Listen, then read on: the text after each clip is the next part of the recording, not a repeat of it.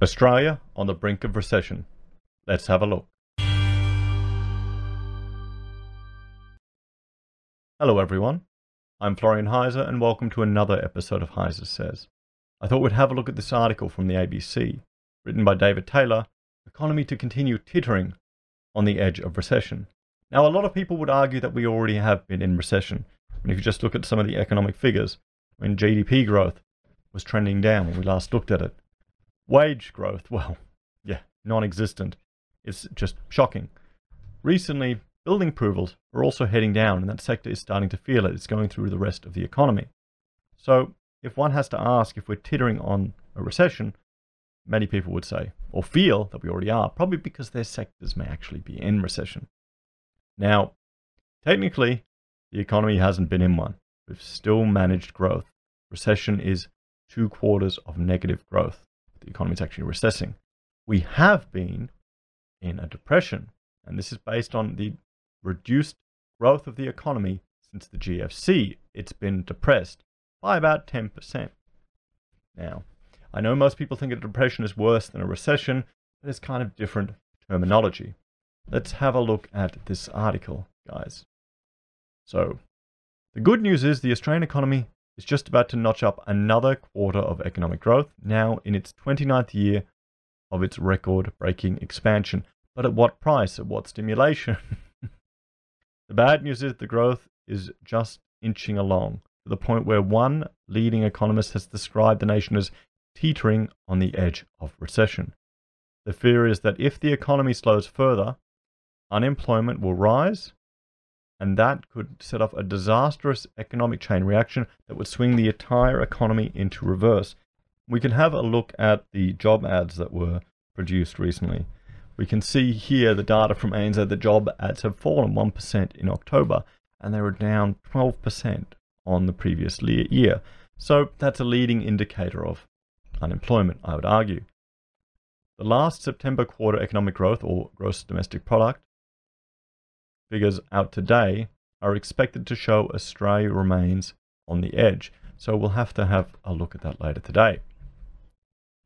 The data includes various aspects of the economy: consumption, what we spend at the shops, business investment, government spending, and net exports, exports minus imports. Much of the ingredients to GDP have already been announced, so forecasting the final result is a relatively straightforward exercise. In the 3 months to the end of September, Australia recorded a seasonally adjusted 7.9 billion current account surplus, according to the Australian Bureau of Statistics. That's good economic news. China's economy continues to expand at a very healthy pace, and so demand for Australia's iron ore and LNG remains strong. Yeah, that's questionable. You have to remember all of the data we receive about China should be taken on a grain of salt. Now let's just jump over here to have a look at the data from Australia. I mean, we've got iron ore, and our largest export partner is China, 35%. So in many ways, we are really a banana or an iron ore republic beholden to China. And if we have a look at our iron ore figures or our iron ore mines, where it's coming from, the state that is going to receive the most impact by this is the state that has most of the iron ore in the country. And I'm just bringing that up now. You can see here, just bring this here. You can see all the mines that we have here in Western Australia. We'll go here. I'll turn them all off. Just turn on iron ore. Okay. So hazard a guess. Better carton. Which state do you think would be most affected by a slowdown in iron ore? Which state also has a very high arrears level in their housing sector? And as we saw in a video yesterday, they are pinning a lot of their hopes on population growth, guys. So let's jump back to this article here and we'll see. With a surge in exports, the federal government's coffers also grow, and for the moment it's spending much of the windfall gain rather than passing it on to people. General government final consumption expenditure increased by 817 million or 0.9% in the quarter, and is expected to contribute 0.2 percentage points to growth in the September quarter. Again, that's good economic news, but that's where the good news ends. Well, you also need to realize that depending on where the government spending is going, if it's going into apprenticeships to teach people how to flip burgers, that could be why our education is declining. And I did a video on the Australian burger economy, which I released earlier today, that you may want to look at. The rest of the GDP equation points to a very weak economy. The official ABS data shows Australian businesses are not in great shape. The seasonally adjusted estimate for total new capital expenditure fell by 0.2% in the September quarter of 2019. We can also have a look at consumer sentiment. It's going down. Consumer confidence is down. It was up at the election, and it's steadily been trending down, up, down, up, down, up, down, depending on the news in some regards. This follows a 0.6% decline in the June quarter. The seasonally adjusted estimate for company gross operating profits also fell 0.8% in the September quarter of 2019.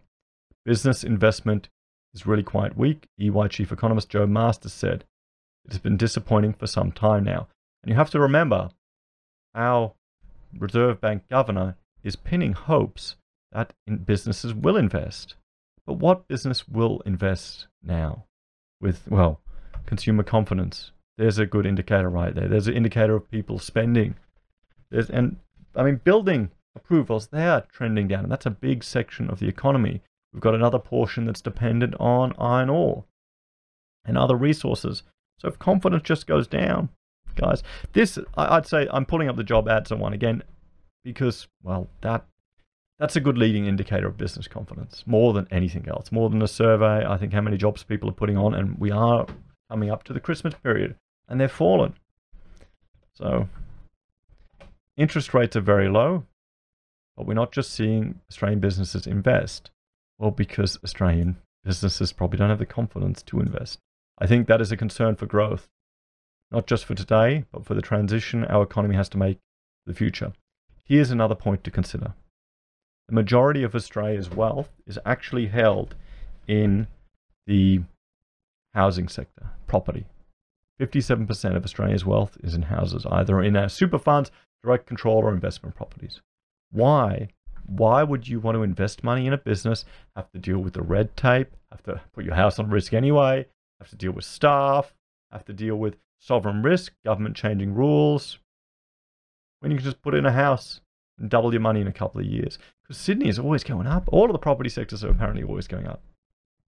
That creates a disincentive for people to risk money in our business sector. And I guarantee you there are lots of viewers here that can agree to that. Let me know in the comments, guys. The nervous consumers with high debt and low wage rises. Well, yeah. The transition is partly dependent on the consumer spending more at shops around the country. Despite record low interest rates and tax relief, highly indebted households are anxious about their finances. Adding job insecurity to that, and there's a big reluctancy for consumers to part with their money. Well, yes, job ads are down. Wage growth has stalled. And I remember reading about these other economists that are saying, oh, it doesn't matter, consumer debt doesn't matter. I don't know where they're coming from. Do these economists not study psychology? Do they not study marketing? Do they not realize how people think? This type of stuff is going to affect your day-to-day purchases if you're going to run to the shop and spend money on rubbish, or if you're going to save a bit, or if you're going to put more away. Maybe that's just to do with their education. I think it could be. The National Australia Bank's chief economist, Alan Oster, said it worries him. You need to get more income into the consumer, he said. At present, what you've got is a consumer that's scared and only spending on things they have to. You've got a slowdown in the construction industry and business, for whatever reason, basically not investing. It shows he doesn't know why they're not investing. Why would they invest when, well, there's disincentives to invest, there's higher risk to invest, and there's potentially no consumers there to spend money. And I really don't think they're going to invest anytime soon. So I see this pattern continuing for a while. Unemployment fears lurking. Supporting Mr. Oster's gloomy forecast for consumer spending and economic activity is data from the ANZ on job advertisement. Job ads fell 1.7% in November over the year. They're down 12.6%. The latest ABS job vacancy report for August shows a decline in vacancies, down 1.3%. Analysis by the Centre for Future Work shows that if the drop-off in job ads continues into next year, Australia's unemployment rate could climb above 6%.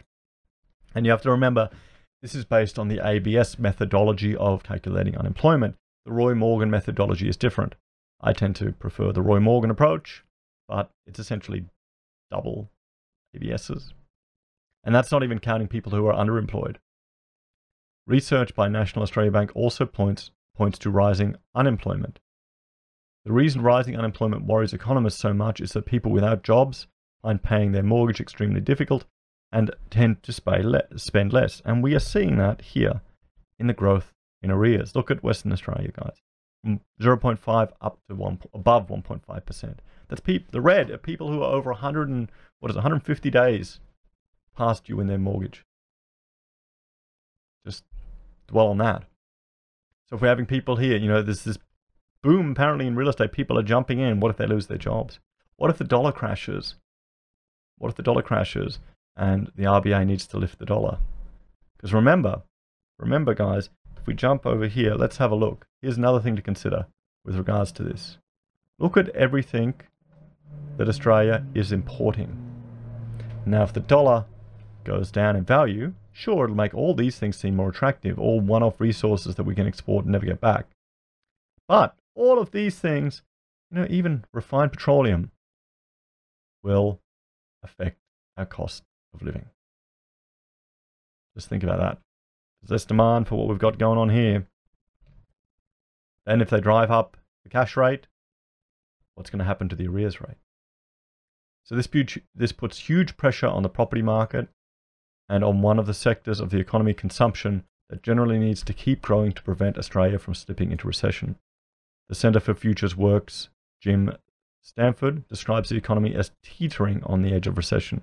Mr. Oster doesn't go that far, but he does concede that most of the economy is receding. There you go. So the majority of the economy is in recession.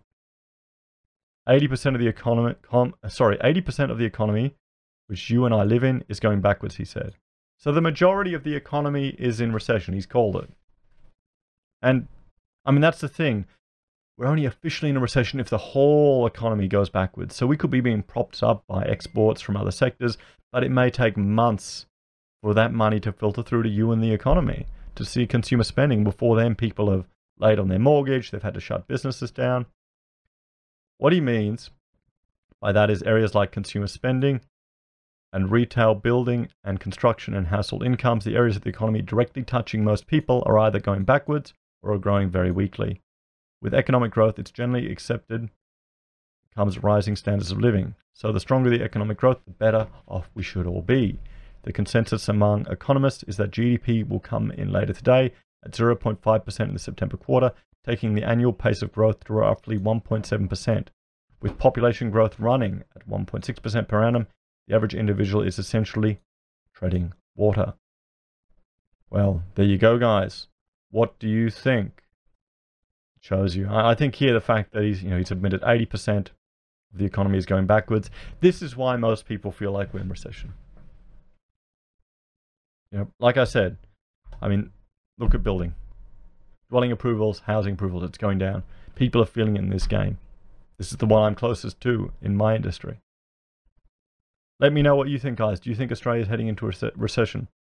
Do you feel like you already are? If you enjoy my content, guys, and want to help me produce more, I have a Patreon where you can make a donation. I have Amazon and eBay affiliate links where we receive a commission when you make a purchase.